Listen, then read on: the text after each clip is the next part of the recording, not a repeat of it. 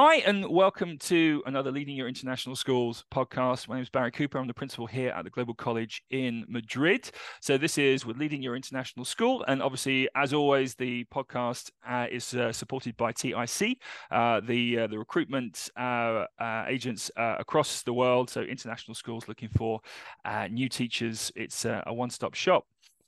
With us today is a very good friend and an amazing educator, Joe Evans. Joe has been an educator overseas for a number of years, working in the British Overseas Territories, working in the Middle East in Qatar, and then working in three amazing schools in China.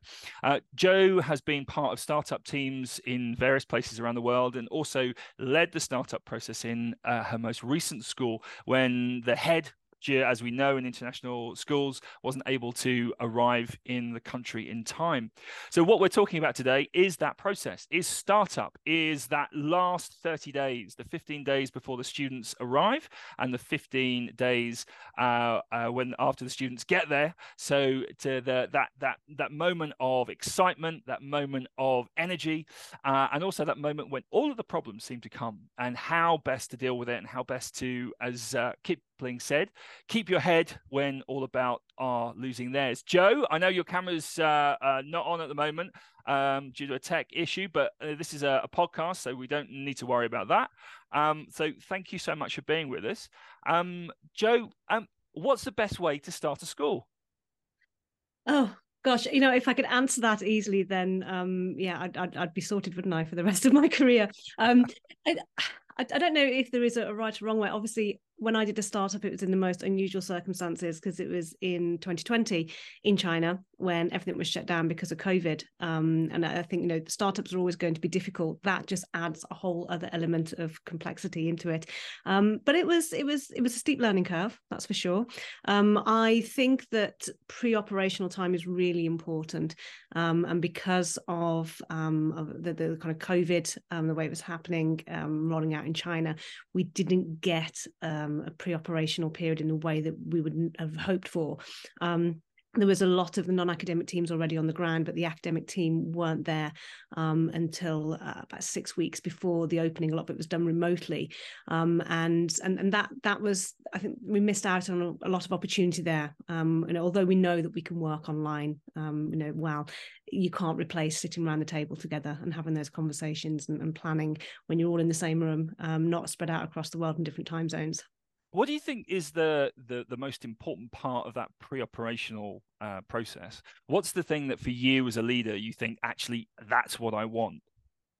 I think one of the things that we missed out on because the non-academic teams were already on the ground was identifying exactly what our vision was going to be for the school and what we were going to deliver. I think the non-academic team in China hadn't quite grasped what we were going to do as an educational team. There was a kind of an idea of what we were going to deliver, what it would look like, but we had very different opinions. And so what they were selling to parents coming in was very different from what we thought we were going to deliver. And that caused a little bit of conflict in the first couple of weeks when we were trying to sort of re-articulate to parents what we were going to do. And so I think having those conversations and laying that out from the very beginning with everybody so it's very clear is very important. You've worked in, I mean, a number of different places. How important do you think that culture of unification between the different aspects of the college is when you bring the pastoral side, the academic side, the business side all together? What kind of benefits can you get out of a really good synergy? It's absolutely vital that everybody's singing from the same hymn sheet, really, because once you've got that, you've got the identity, you've got confidence in what you're providing. Now, I've worked in profit-making schools, non-profit schools. I've worked in governmental organisations, and I think one of the consistency there is that you've got clarity of what you're doing in your school and what your outcomes are going to be. So it's vital that everybody understands and knows what their role is in making that happen. So in terms of school culture, we're talking about different places in the world now. Is there say, for example, a difference joining a school and starting that school, even if it's starting in its third, fourth, fifth year, in British overseas territory from the Middle East, from different places in China? And I think with China, the really interesting thing is actually the culture in the north is going to be very different from the culture in the south, or the culture in the west or the east. Are there similarities that you find in every school? So things that people, leaders can look at and go, okay, I know I'm going to see this. And what are maybe are the idiosyncrasies? What did you find? What are the differences you experienced? Um, I think, yeah, and the similarities are always there, that you're there for a purpose, and you want to do what's best for the students. They're always the priority. I think what I found in the Middle East certainly was parental expectations. The school are very different to those in China. And this isn't kind of standard across the board, but many of the parents that I worked with in the Middle East were kind of, well, there's a child, you go and educate them, and don't set them homework. I don't want to help with that at home. And whereas in China it's very, very different in that they're very involved in their child's education and want to be, and constantly asking questions of you, rather than just allowing you to go. And I don't think either of those are particularly the best way to go about things. You want to have a middle ground. Obviously, the process of getting to these places, it's all the same, isn't it? You go through your paperwork, your HR department need to be on top of everything, and getting you over into the country and getting everything stamped for your visa.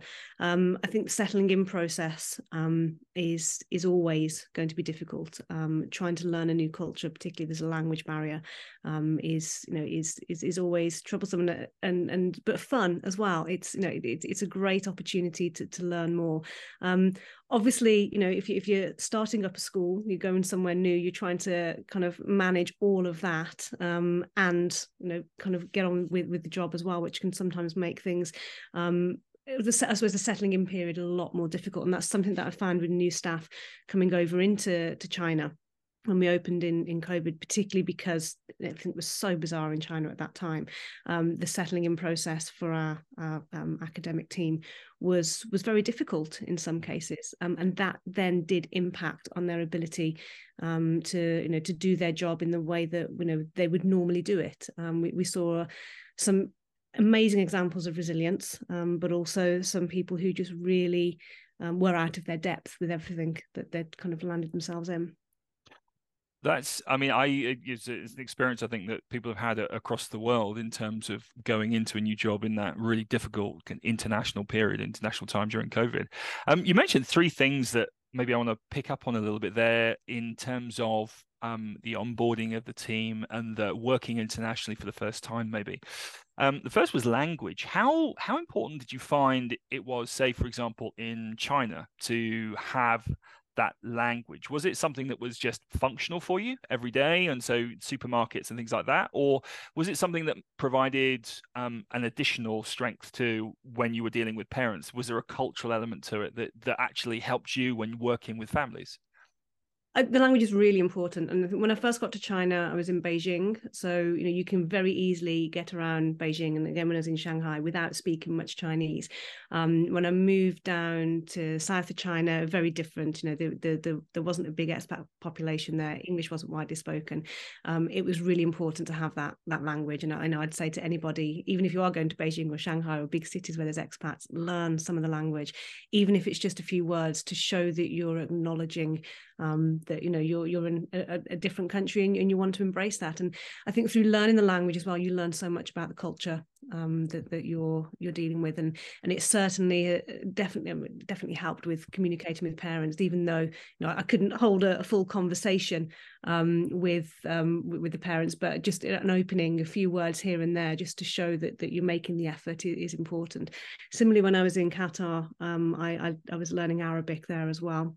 And it was really nice. I did like a community group for some of the moms. We were knitting, actually. We were knitting blankets for a charity in the middle of the desert. But being able to kind of talk to them in their own language a little bit, and they were very amused by my efforts and my pronunciations of things. But it does break down a lot of barriers, but it also, you know, from your own point of view, from settling in somewhere, if you've got some of the language, you can get around. It makes things a lot easier. I know I've seen a lot of people struggle where they haven't had access to any of the language, and particularly somewhere like China, where it's, you know, it's not just a language, but it's, you know, the character system in writing. It makes accessing things very difficult. When working with people in a second language, one of the struggles I find, having been brought up in a, you know, Anglophone environment, is this idea of someone speaking a foreign language. We're often quite reluctant. My experience working with other people here in Spain, in China, Middle East, is if you try to make that effort to speak a little bit of the language, there's always, I think, without fail, a smile on the face of the other person. Is that something you experience as well? That willingness to try to make communication happen because you've started it in their language? Yeah, absolutely. And I think, you know, you've got to be brave as well. And I know that it can sometimes be embarrassing. You don't want to say the wrong thing, particularly if it's a tonal language like Chinese. You don't know if you're going to use the wrong tone and say something really, really offensive. Which I have done. Yes. Yeah. Yeah. We laughed it off eventually. Yeah. But I think showing that you're making the effort is such an important way of breaking down that initial barrier. And you've got to be brave. You've got to give it a go. You've got to be prepared to make mistakes. You know, make mistakes. You're not going to learn a language if you're not prepared to put yourself out there and possibly make a fool of yourself a little bit as well. But that's part of the process, isn't it? It's certainly part of the process I've experienced. In terms of the parents, I mean, I love I have this vision now of you sitting in the middle of the desert knitting, like something from a movie. But I know it probably wasn't as grand as I'm imagining. You know, kind of palm trees and dunes in the distance. But I've always thought, from my experience, parents can, if they're worked with in the right way, can be a school's superpower sometimes. Mm. How have you found that in that onboarding process and bringing parents into the community? Is that something that you would say it's worked every time, or are there difficulties as well that maybe people will experience? Yeah, I think you're right. They are your superpower. If you get the right parents in the right way, they can become a voice for the school, an advocate for it, and really pull people in. But similarly, if you've got a disgruntled parent who's very vocal, you know, they can also turn that the other way. So I think you've got to really think about how you engage with parents. You know, we've certainly in all the schools that I've been in had a very strong kind of parental presence, whether it's through a kind of friends group or running sessions for parents on various things. I mean, it could just be information about GCSE options or the curriculum, but also giving them an opportunity. I've run safeguarding training for parents as well, so that they understand why we, you know, make the decisions that we do, why we have the policies that we do, and how we operate. I think any opportunity to bring parents in it should be taken, really, because, you know, that they also want to be involved, and certainly in the kind of schools that we're working in, they are paying fees, and you know, that's part of the service that you're giving them. But as I say, if you do it right and get the right parents in, use them as reps, you know, get them to work for you in that way. Absolutely. I think the interesting thing is that there's the disgruntled parent, and I think, for having both kind of been in startups for a while now, the first week is always the week when the problems kind of occur, and these are the problems that we've not seen coming. Usually there's a lot of problems that you see coming and that you fix, and you go into that first week with a level of confidence. When those problems do occur, is there a way of thinking about those problems, whatever they may be? An issue with the timetable, an issue with a subject selection, an issue with a student's experience on the first day. Is there a methodology or a way of approaching it that's best, that works, has it worked for you over the past years?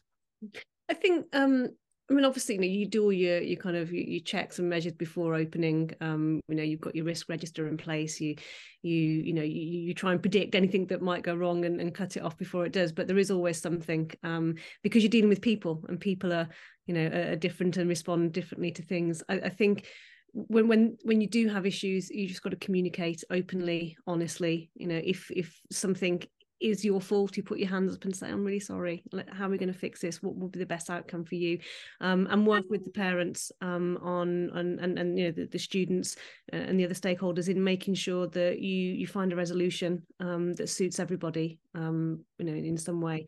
But I think that communication is really important, and again, that can be hindered when you're working in a different language and a different culture, if you haven't got to grips with the culture yet. Understanding one of the things with a lot of the Chinese parents that I worked with is they come en masse. One parent might have a problem, but then they bring 7 or 8 of their friends with them rather than dealing with it individually, and then the problem becomes everybody's.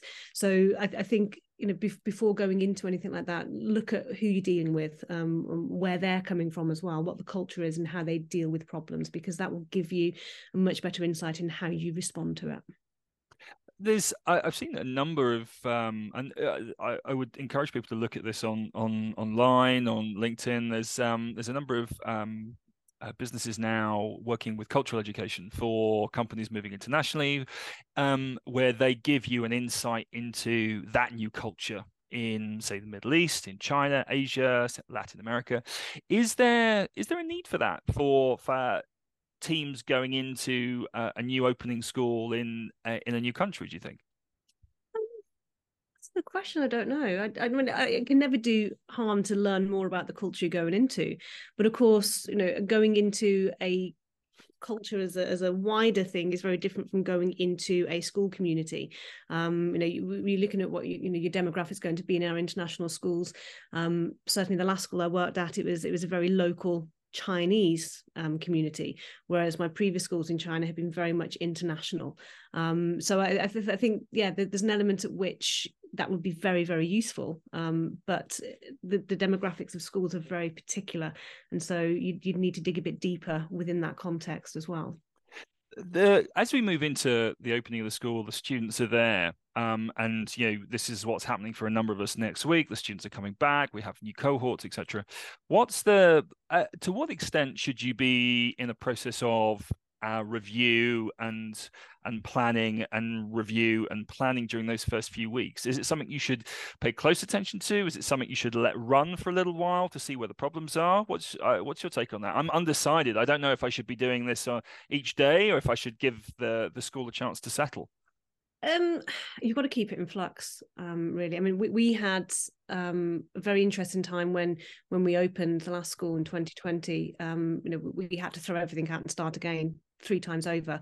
Education reform coming in China at that time meant that we had to change everything. So I guess you've got to look at where your flexibility is, what you can allow to run, and what needs to be changed. Very quickly. I think it's absolutely vital that every day you sit down with your team and you have a debrief about what's happened that day, and think about, is there something we do need to change for tomorrow? Can we let this one run for a little bit? Where the kind of the pressure points were during the day, and make time for that so that you go into the following day, ready for anything that may occur. And obviously, you don't know what emails you're going to get coming in overnight, and the working day has to be extended earlier and later during those first few weeks to accommodate all of that. I mean, obviously a startup school it's a startup process. So you have your pre-opening period, you have your opening year, but then every time you then move forward until you have a full cohort in the school, you're doing something new. So the startup process keeps rolling on. How should people attempt that difficult second year, the difficult second album, when they're opening for year 2? Should they be just doing the same again, or just completely renewing and reviewing and changing their tactic? I think, schools are always in a state of flux. I think it's important that you identify the areas that need to be celebrated and kept, but also look at what needs developing. And obviously, as the school grows, the needs are going to be different. You're going to need more staff coming in. How do you manage? The startup staff are always a cohort that are very close. They've been through something together. And then the second year, when you're expanding, you're bringing more people in. How are you going to integrate those staff and students into your school? So I don't think it's a case of rewriting everything, but certainly look at the areas that maybe you weren't happy with. If you were opening up again, what would you do differently? Whether that's, I don't know, making sure that the lines on the picture are correct, or there's enough water, or there's enough knives and forks in the canteen. Yeah. There's all sorts that you can do, but take time to look at what's gone well and what you can celebrate, because those are the victories that you do really need to draw upon.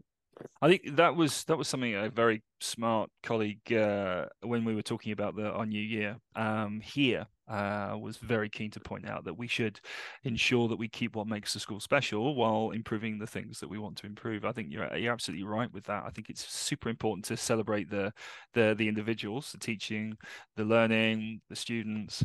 I think that you touched on a really interesting point. I think something that's really important is that idea of integration. Bringing new team members, halfway through the year, or to, at the start of a new year. Do you have any tips and tricks for that, or is it simply a case of throwing man hours at it and making sure they're comfortable and they understand and they've got to meet everyone who they need to? I think integrating or bringing on new staff shouldn't just be the role of leadership. I think everybody needs to be part of that. So include the rest of your staff team. Whether it's using them as buddies or kind of putting them into someone in their department who's got contact with, but make them part of the process as well. Somewhere we both worked previously had the kind of the presidents of the common room, which I remember you were. I was, yes, yeah, that was fun. Helped me come on board, but I think that's a really important role to have. Somebody who's not on the leadership team who can kind of work with new staff as they come in, and it's very valuable. I've still got the emails that you sent, your color coded kind of hour by hour breakdown of what was going to happen when we arrived in China. So thank you for that. I'm keeping that one, and I'll use it in the future. Definitely. I think the great teachers invent, but the very, very best teachers steal, and I think I stole that from somebody else. So keep on going around. May it be used wisely. We're kind of coming to the end of our chat, because we were talking about that 30 days, that kind of that buzz, that energy. From your perspective, having started a school and been part of startups, what would be your advice to teachers thinking about joining a startup school, but also leaders thinking about taking on a startup project? For all the kind of difficulties we had and all the stress and the pressure, I really enjoyed it.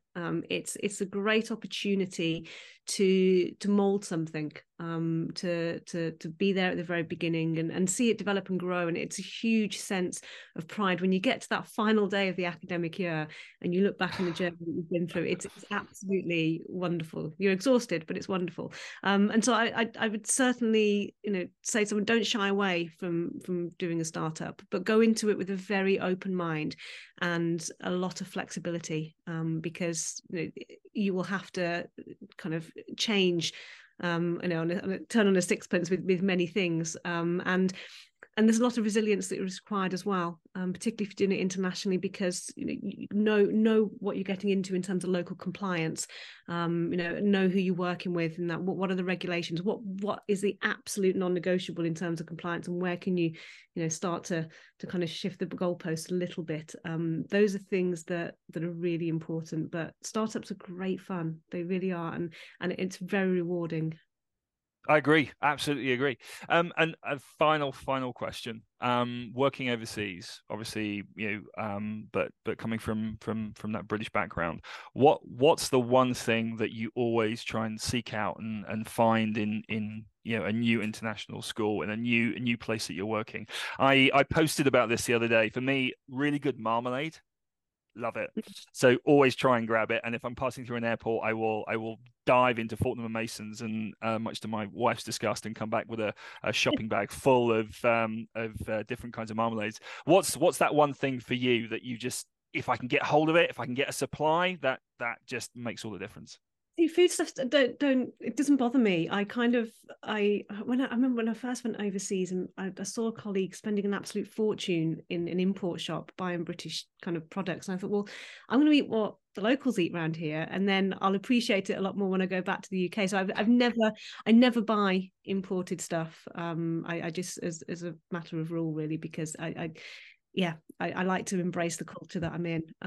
In that case, I'm going to ask you a last question. Deodorant is always the one that's Well, no, but in that case, what's the thing that you've taken away from working in these different countries? You think, oh, that's an amazing meal, or that's an amazing thing. For me in China, it was xiaolongbao. So Yeah, these so they dumplings in definitely Shanghai. Yeah. What make was what's the thing for you then? The cultural aspect that you maybe miss from being in that country. Yeah, food, always food.